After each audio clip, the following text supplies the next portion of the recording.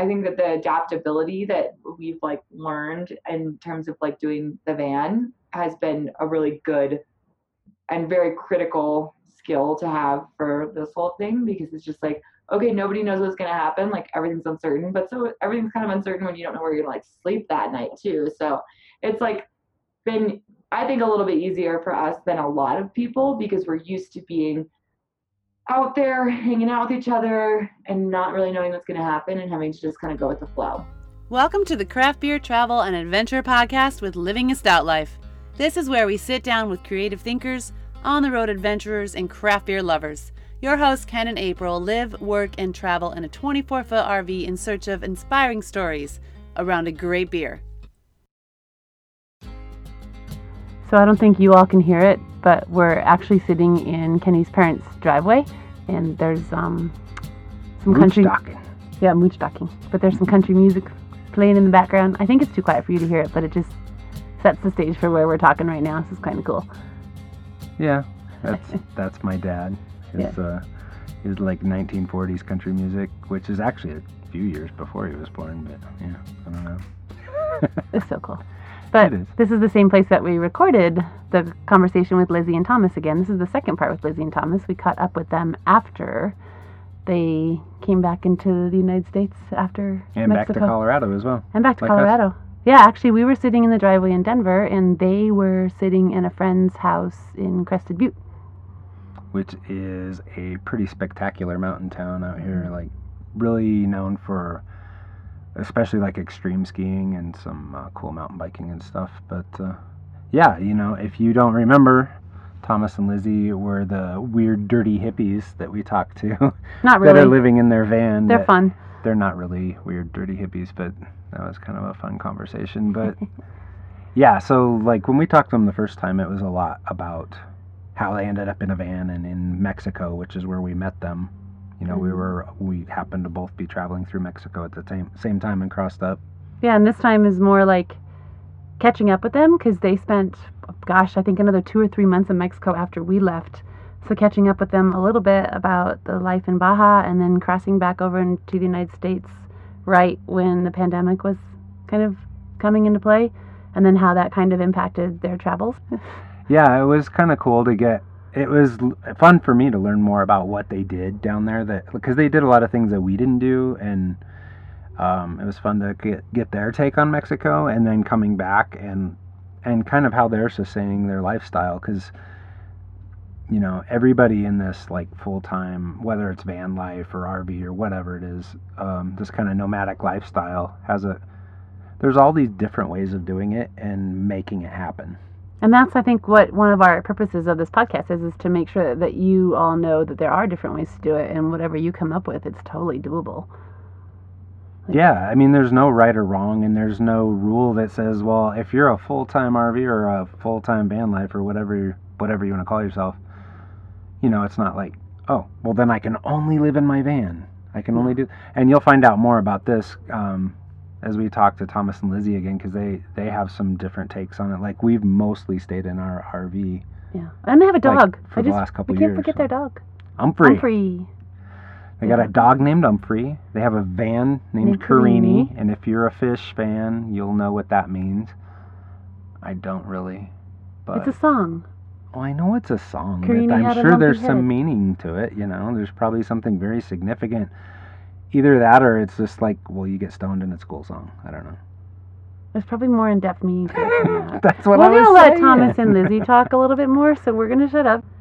All right. Plus, we're recording in the driveway, like we said, and it's freaking hot, and all the windows are shut, and it's hot, and we're dying, so we're going to shut up. And give you Thomas and Lizzie, part 2. Part 2. I'm not waiting for the go-ahead. I'm just going to crack my beer. Crack your beers. We got Lizzie and Thomas here for part 2. They can crack theirs, too. Ooh. Cheers. Cheers. Wait, clink. Oh, his is dark. This is very dark beer. Ooh, look at that. Oh, that's a good pour. Super chocolate. Wait, clink. Oh, that was a weird clink. It won't clink. Yeah. All right, well, since we're pouring beers and talking, we can talk beers real quick. What are you guys drinking? We're drinking the Eddie Line Brewery Grapefruit Yanker. It is a grapefruit IPA with some mango in it. Very delicious and refreshing.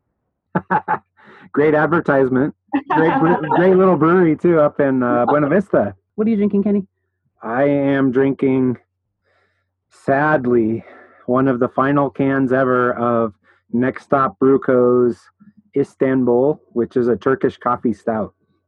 Oh, that sounds delicious. Next Stop Brew Co. opened about 3 years ago as Intrepid Sojourner Beer Project and changed their name along the way. And then, It's in Denver, off of it's on 8th and Santa Fe. yeah, but with they've had kind of a rough go of it, and they decided to close the doors. And so this Saturday is going to be their last hurrah. Yeah. They're going to shutter it. So as soon as we got here, we made a beeline there and spent a whole lot of money on beer.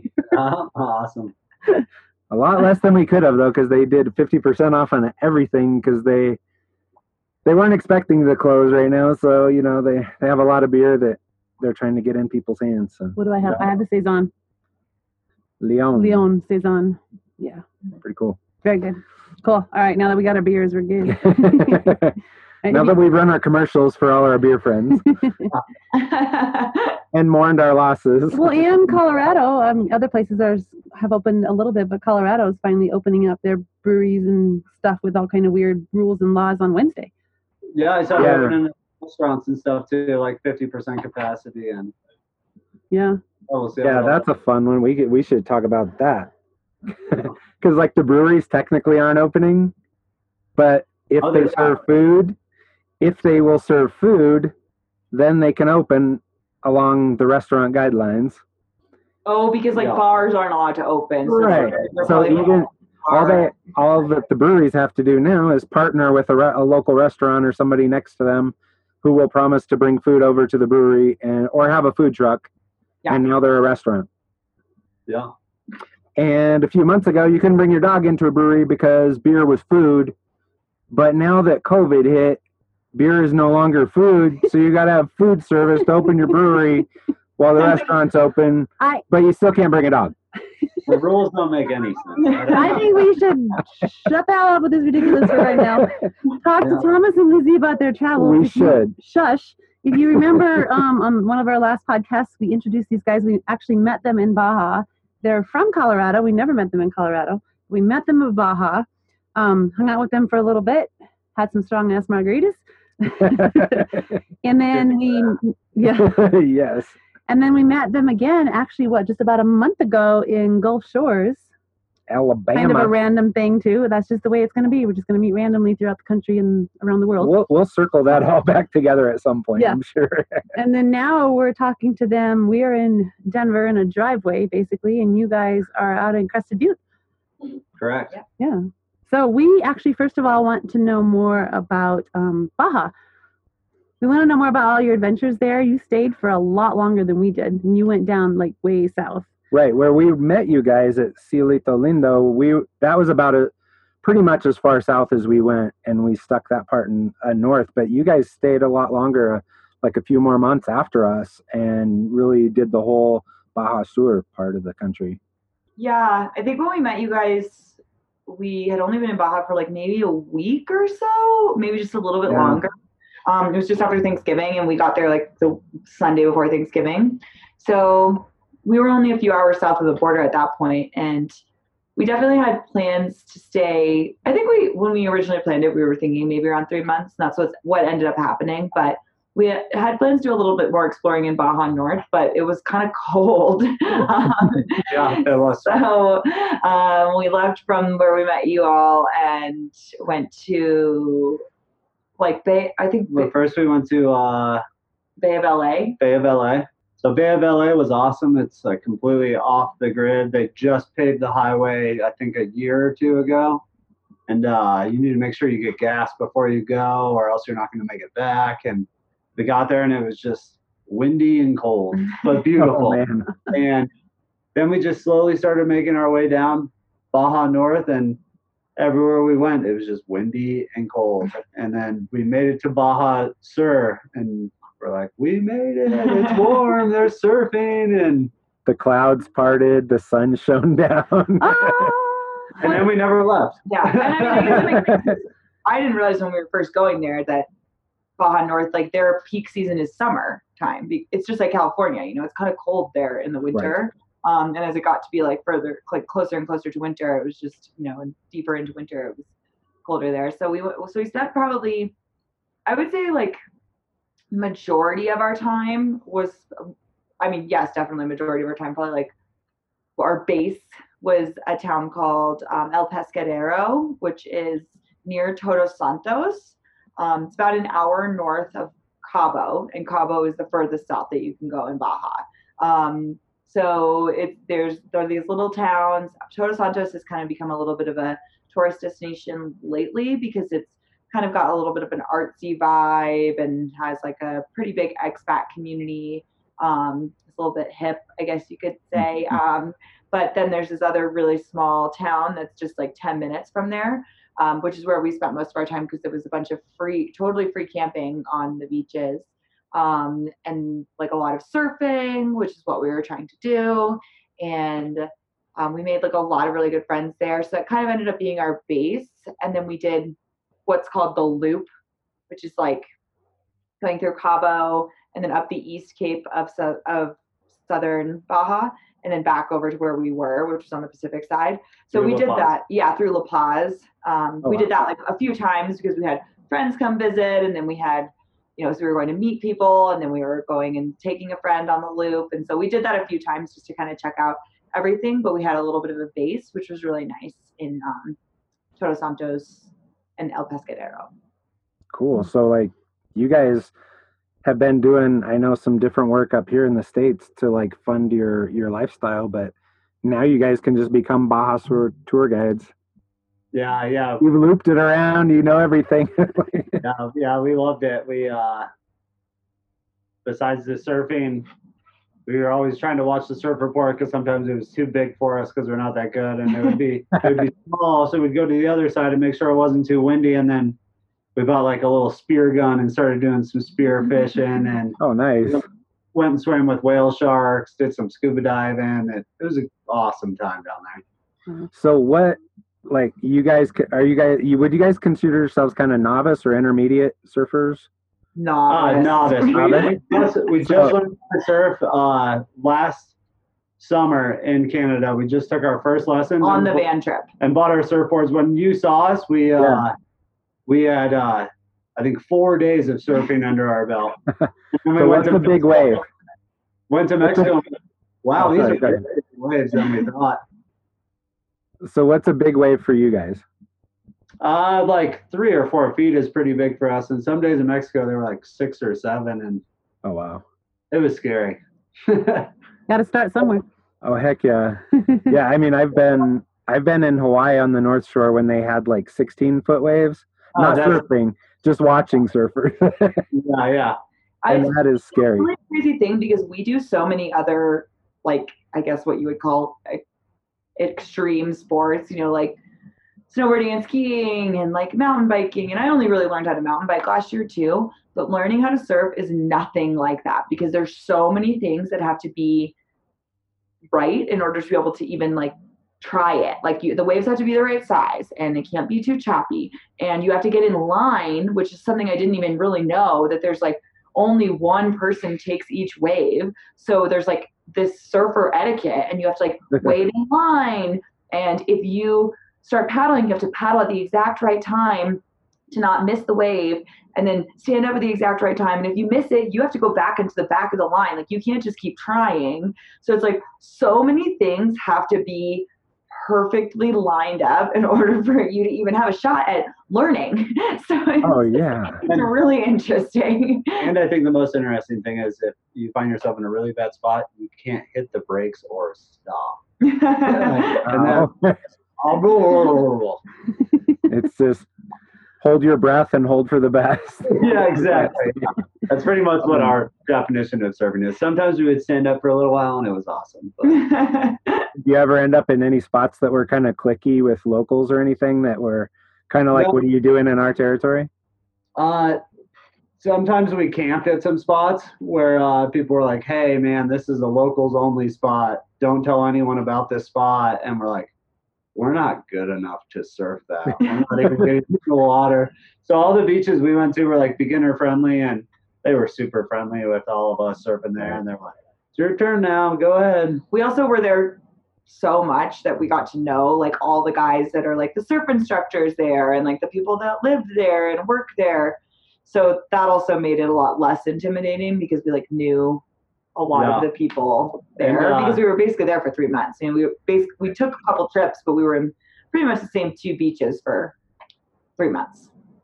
And everyone else I talked to who was also traveling long term, and we met a lot of people who are really, really good surfers, and they said just the vibe in Mexico with people sharing waves is way better than like Hawaii or other foreign places where people really fight for those local waves, and Mexicans and down there in the Baja, they're just willing to share them with everybody. That's cool. So what would you say? There are a lot of people, I mean, obviously now there's not a whole lot of travel going back and forth or anybody going really to Baja. At the moment. It's going to happen again. And even right before all this happened, I mean, I'm not going to Mexico. Mexico's dangerous. Baja, no, you're not going there. I can't believe you're going there. I mean, what would you say to people that really kind of want to travel there, but they're just a little hesitant because they think the safety's not do it? Good. Just go. Like, people like to make crazy headlines. We felt way safer the entire 3 months we were in Mexico than we did in several places we went in the States and in Canada.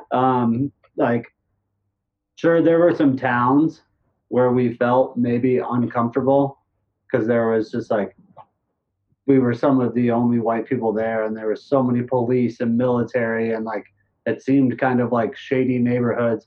But we also didn't spend time in those areas and decided to look on iOverlander and read the reviews and find where it's like good for people to camp. And sometimes it's just like, oh, that spot doesn't seem like that's that nice of a spot. We shouldn't go there. Just like you probably shouldn't go to the south side of Chicago and try and go camping. Like, it's the same thing of trusting your gut and following on your instincts. If something doesn't feel right, then don't stay.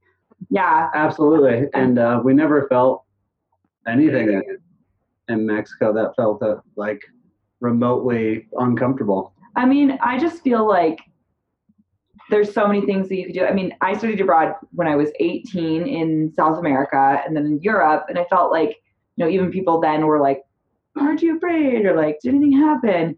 And I just feel like there's certain things that you do to use your common sense. Like you follow your gut instinct when you're like in an uncomfortable environment. You do your research in advance to like make sure you're going to be in a safe spot.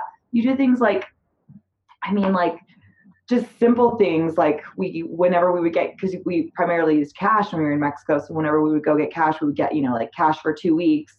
And then we would just put most of it in the safe and our debit card in the safe. And, you know, just in case, not that I felt like that was like an issue, but especially because we were carrying so much more cash in Mexico than we would ever carry in the US and Canada. Just doing things like that and just taking what you need. Like, I think that those types of things that are just, I think, common sense types of things that you can do to improve your security and just the way you feel, I think makes a really big difference. Yeah. And I would say like the only, besides that, like that's just travel in general. But besides that, like Baja is, I feel like it's, and I've heard from people who have been to the mainland that it's just way safer. Not that the mainland is not safe if you're smart about it, but that Baja especially, it's so separated from mainland Mexico. You don't have all the issues that you have with like cartels and stuff like that. So I never felt like weird or unsafe. And even at the military checkpoints that you hit pretty often on the way down or up the peninsula, I don't know, I just made him get out and talk to them, and he doesn't speak any Spanish, so he would just be like, and they would let us go. He's a dumb American. I don't know, never had any issues. Yeah, and I feel like if you don't have anything to hide, you're not doing it. Was like, yeah, come, you can open my drawers and look in the van and have nothing to hide. Like, and I feel like they look at us and they're like, wow, you're more scared than I am. Like, I thought you were a drug dealer or something, but like, I don't know. It's just like, it's just got such a bad reputation for how beautiful of a country it is and how welcoming they are. And so I feel like us Americans have a lot to learn from them with their like hospitality, and I don't Yeah, know. I think we came away with very much the same feeling, and the only place there in all of Baja that I felt a little uncomfortable was in Tijuana. Yeah. Yeah, I don't like to be in big cities in the United States either, I Yeah, don't like to exactly. be. Like just anywhere. Yeah. Yeah. So I think it's just more that the size of the city than, Yeah. because there was nothing that really happened there. Just nothing weird happened. Actually, we had met some very friendly people in Tijuana that helped us out a lot. So Yeah. Oh. I think just when we were going through Tijuana the second time we were heading out past, like getting back into the United States, it was just a very, very long travel day. We were both exhausted, and then we were waiting a long line to get back across the border into the United States. And both of us were just kind of done. So that definitely had an impact on our thoughts and feelings of Tijuana as well. Yeah, we crossed into and out of Mexico at Tecate just because we heard that it was less of a busy travel like destination. Like there wasn't as many people trying to cross the border on a regular basis. And we did that just for that reason, because we didn't want to like deal with like a busy border crossing or a big city right when we first got into Mexico. It was super easy both ways. Yeah. So were you so you crossed back into the United States like right around the end of February? No. Oh yeah. I think it was like March 2nd. Okay, Yeah, March 2nd. Very beginning of March. Right when all of this COVID bullshit stuff was really kind of starting to hit, and it was just creeping into the. Were you guys given any, like, I don't know if you followed the like State Department alerts or anything like that? Were there any like alerts that you had, or anybody telling you it's like, oh, you should probably think about heading back to the United States yet? Nothing was into effect until about 5 days after we got into the country. We got into the country, and Lizzie's friend texted her and said, "Welcome back. Get ready to hear nothing about coronavirus for the next 3 months." And we're hear about nothing but coronavirus. And we're like, what is this? And she lives in New York City, so she was like, "Welcome back." We hadn't even heard it. We had talked about it like twice when we were there. We're like, "What is this corona?" And then we got to Denver, and we hung out in Denver for about a week. Hung out with all our friends. Everything was normal. Went and got breakfast with our friend on our way out of town before we drove to Tennessee, and it took us 3 days to get to Tennessee. And as we pull into Nashville, Tennessee, and we're in a bar, and I think it was like one of the last nights the bar was open.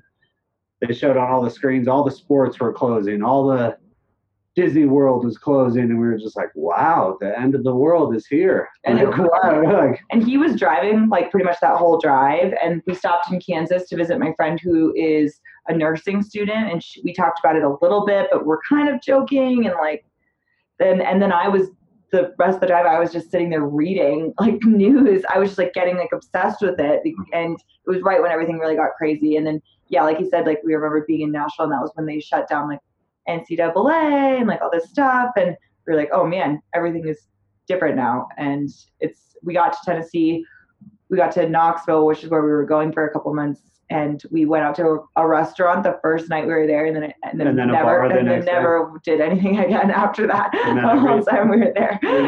We made it there in time just to get set up in our new house, and everything got shut down about 2 days later. Yeah. Yeah, so, that was such a surreal thing too. I'm sure you had a similar experience. Like, it's going from, okay, no groups more than 1,000, then 500, then 250. Now it's 10 people, and now shut down. Don't move. Yeah, and it was crazy.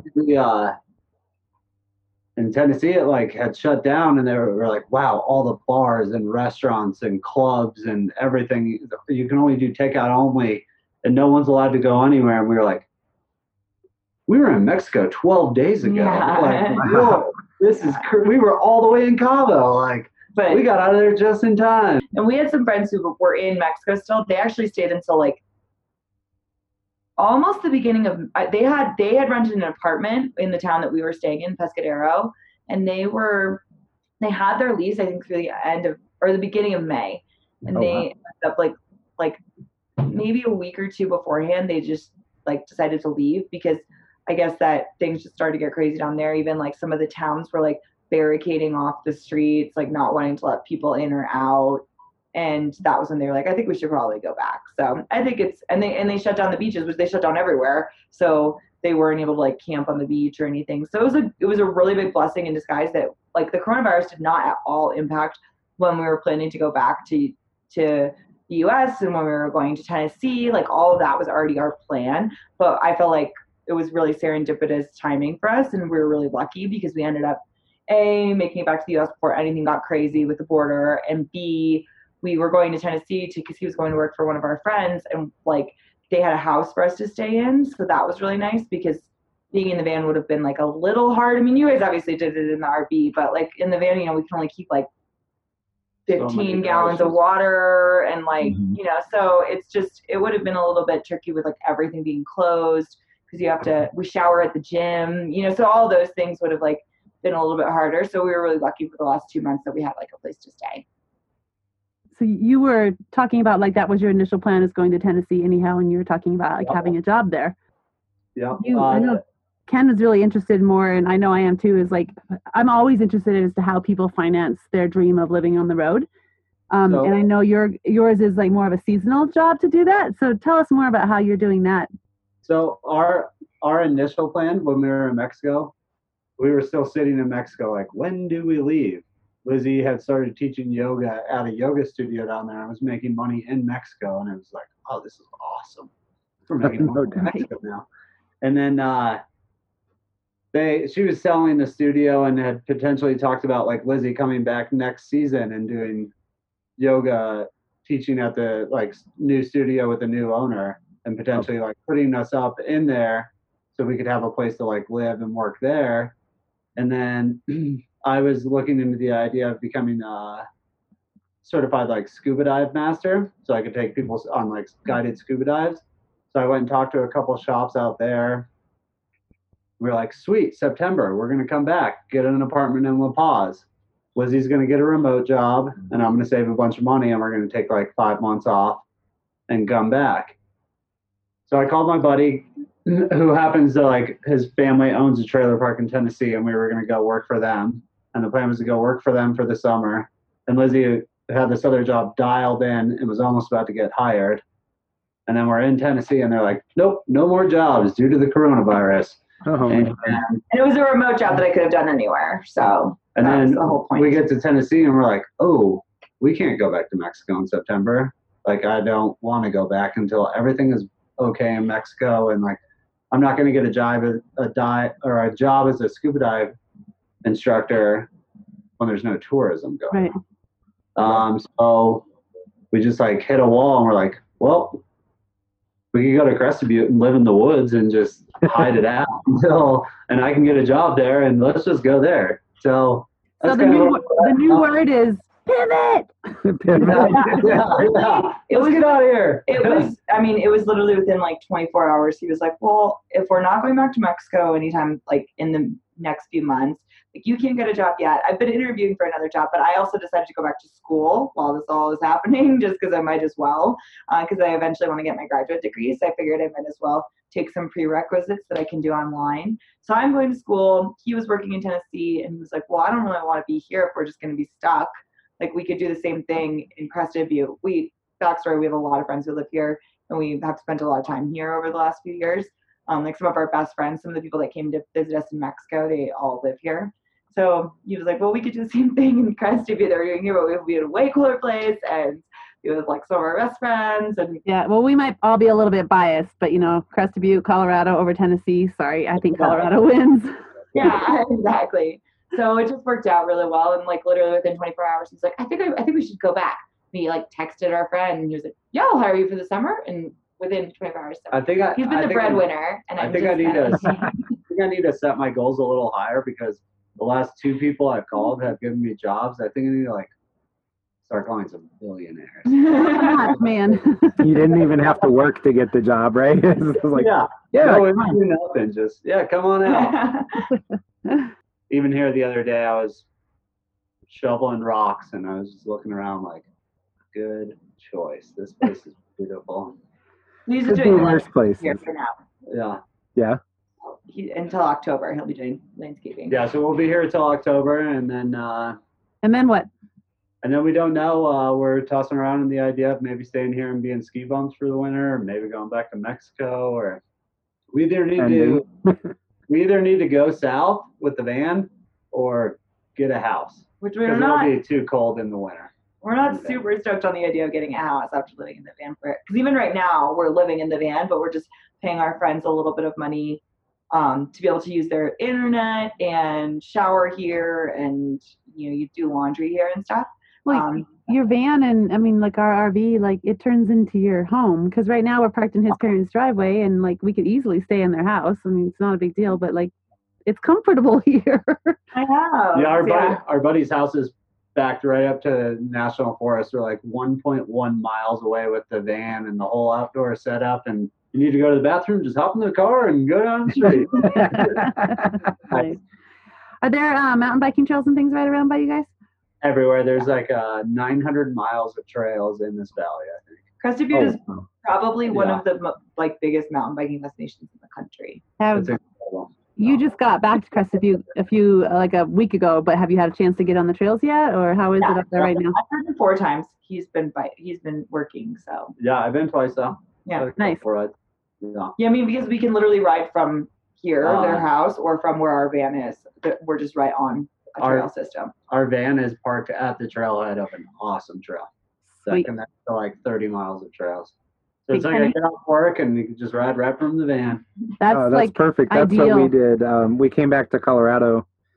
We stopped to visit some family in Colorado Springs, and then we took a week to camp out at an area called Buffalo Creek. I don't know if you guys know. Yeah, we love Buffalo Creek. Everybody knows Buffalo Creek in Colorado.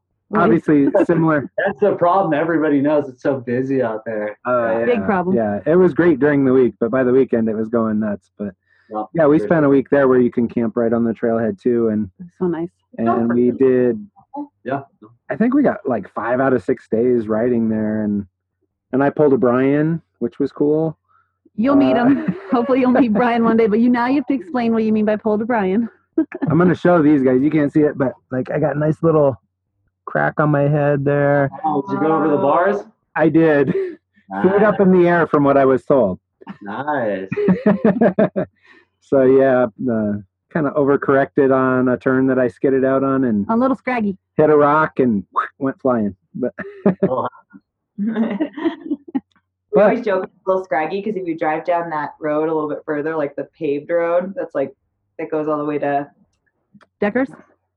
Deckers, yeah. Yeah.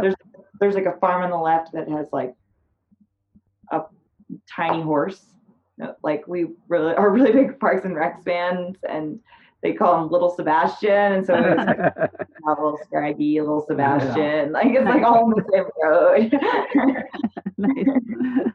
If you don't know what we're talking about, get to Colorado. Go to Buffalo Creek. Everybody's going there anyway. And watch Parks and Rec. And watch Parks and Rec, and you'll get it. So, like, have you felt like any frustrations from like COVID, or has it really not impacted you too much, or like what do you think of all that? I feel like for us, like when it finally hit, we were in Tennessee, and we were living in a trailer park for one, which was super weird for us. And we were in like the woods in Tennessee, number 2. So it was like 2 weird elements that we're not used to at all. And then banjos in the background.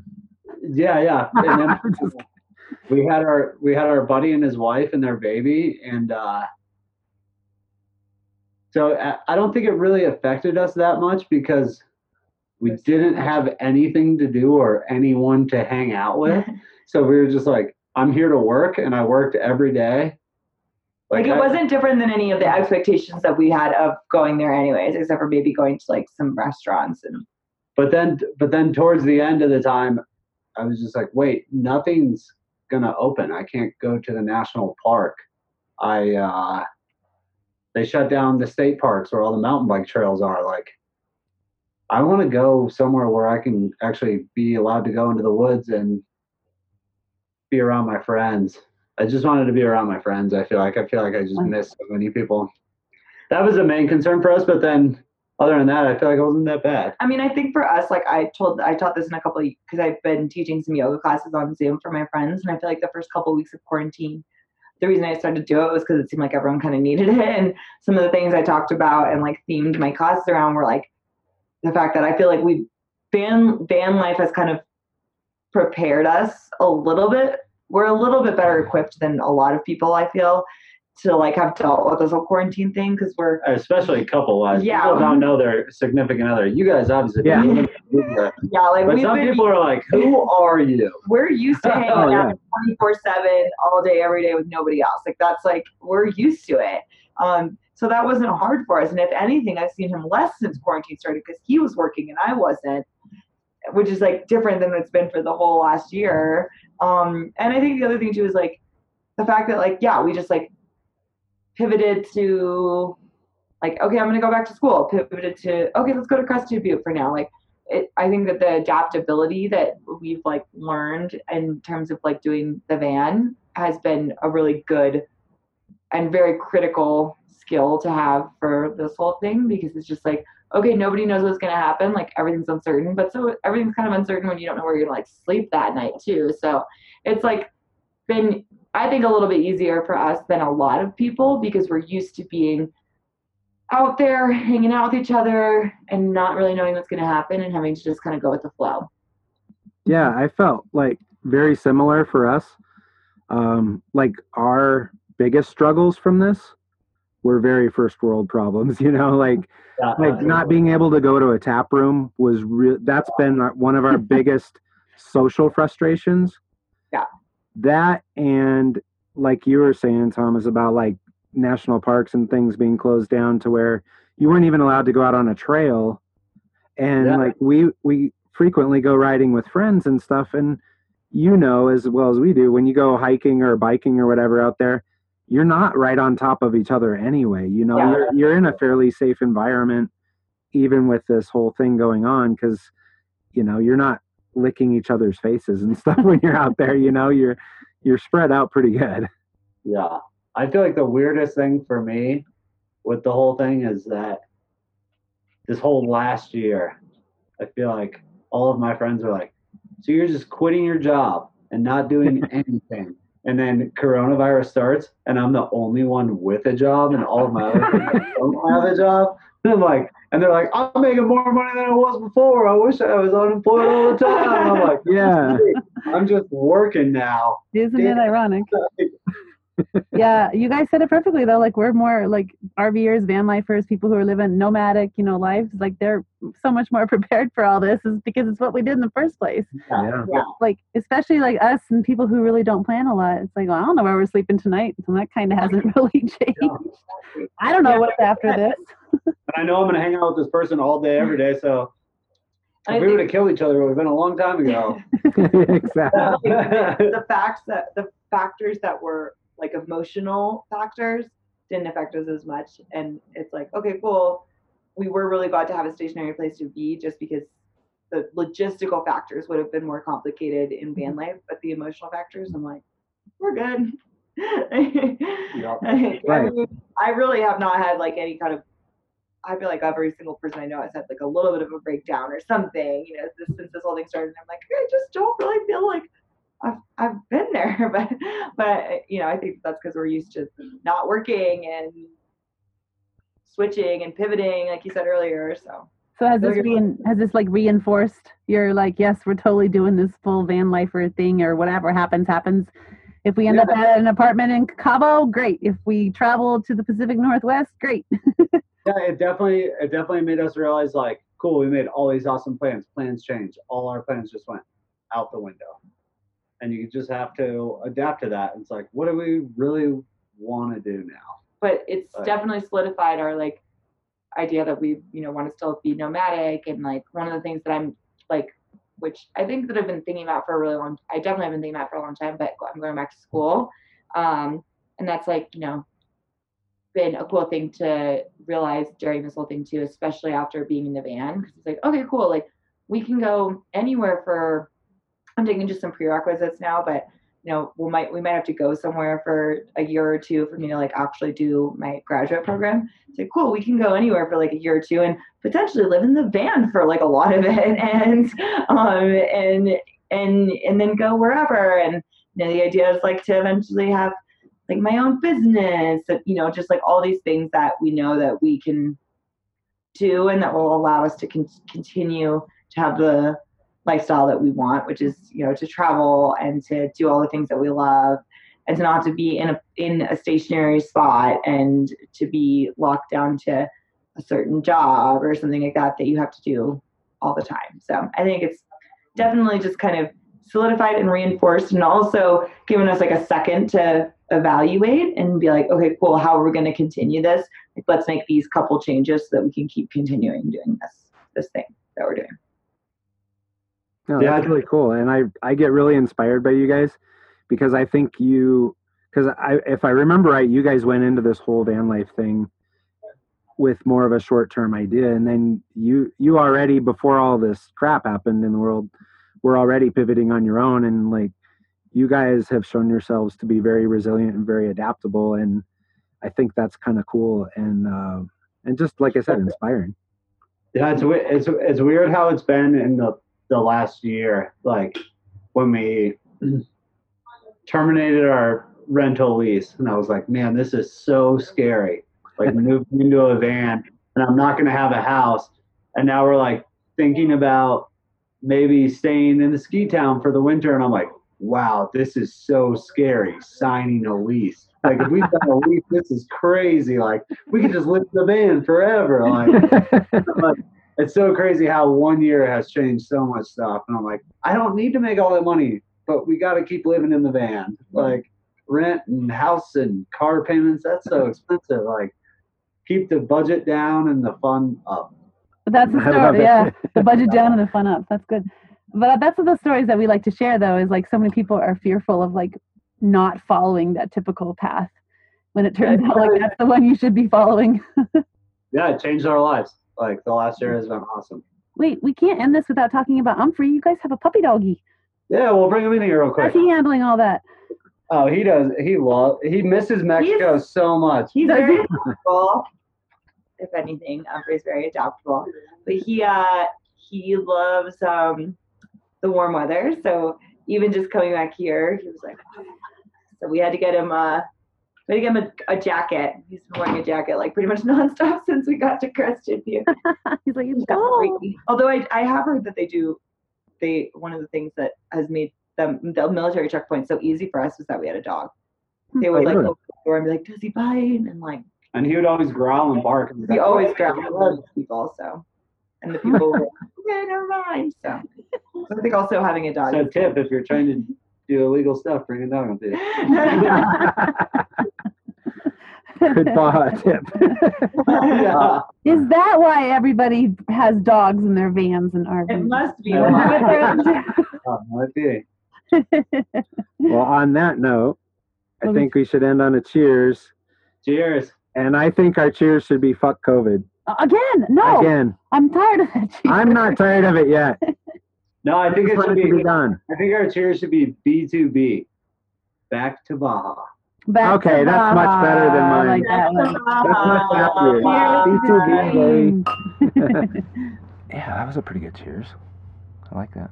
Back to Baja. Back to Baja, which I think we'll all be back there again. At least the four of us will be, and maybe we'll be back there at the same time again and be able to cheers on the beach of Baja. Drinking more Mexican beers and strong-ass margaritas and lobster. We're not in Maine. Damn. Anyhow. Although we did run into them again. We actually both, like, just inadvertently happened to be in the South just recently in around Alabama. I thought was funny is because it was when both of us started to travel more again. So we were starting to travel a little bit again, and we were getting ready to leave Gulf Shores to start traveling again after-ish the pandemic. And then they were coming to Gulf Shores, getting ready to travel again. Yeah, because they were in our past Tennessee. They were in Tennessee. Working for a little bit, and then we all happened to be basically heading back to Colorado at about the same time. And serendipitous. Yeah, it was very serendipitous. I think that's what Lizzie said, too. It was just like, hey, you guys are in Gulf Shores? We're in Gulf Shores. What? Okay, let's go have a drink. And we did. So, yeah, ocean to ocean. On the beach. Ocean to ocean. I like that. It was cool. Ocean to ocean, friends. And now back to the mountains. Yeah, because we're going to go see them in Crested View, too. No, that's pretty cool. And, yeah, so hopefully you guys really enjoyed that. We thought it was a really cool second half to very different from the first interview with them Yeah. in Mexico. It gave a lot more insight into their life on the road. Yeah. I was just thinking, though, too, in, like, the way we meet up with people on the road a lot. Like, we meet so many new friends, and then we come back and reconnect with old friends, and it's all on the road. And that's, I guess, where was I going with this? It just made me think about this. It's like you're like ocean to ocean and across countries and across seas and all that, but you still come back to all the people that you love. Yes. Yeah. Well, it's true. I don't know where you're going with that, but I just said it does make sense. Yeah, because it's those people you meet that you meet. It's the people that you just have that instant connection with. It's like feels like you've known them your entire life, and then you don't see each other for 3 months, 6 months, a year, and then you pick it right back up again. You pick right back up, just like you had been friends forever again. Yeah. And then you are friends forever. And that's what it kind of felt like when we hung out with them on the beach in Alabama, and then like on the Zoom call for the podcast. Yeah, even just hanging out on the podcast was awesome because. That's why I was just trying to say, is like spend the time. RV community or the travel community or the nomadic community or whatever you want to call it, and the craft beer community, they all match up, and they all are wonderful. Wow, that was That was lame. that was impressive. That was a lame. big word. I think it's time Wonderful. for us to end this Yeah, podcast. probably. I think you're getting about to have heat stroke here. I think. yeah. Again, still recording in the RV where it's very hot. But before you check out, Yeah. when you check out, go check out Carini the Van on Instagram. That's Thomas and Lizzie's handle. It's CARINI the Van, and that's on Instagram. And always just come back to us, livingastoutlife.com. We have a lot of resources, Hell travel yeah, resources, come back to podcasts. us. Always come back to us. Yeah, make sure you subscribe. Please leave us a rating and review. That helps a lot. So, yeah, thanks for joining us. And until next time, cheers. We'd love to hear from you, so keep the conversation going. Send us a note, share a beer recommendation or two, or just say hey. This Stout Conversation has been brought to you by livingastoutlife.com, where you can find community and resources for all your craft beer travel and adventure lifestyle needs.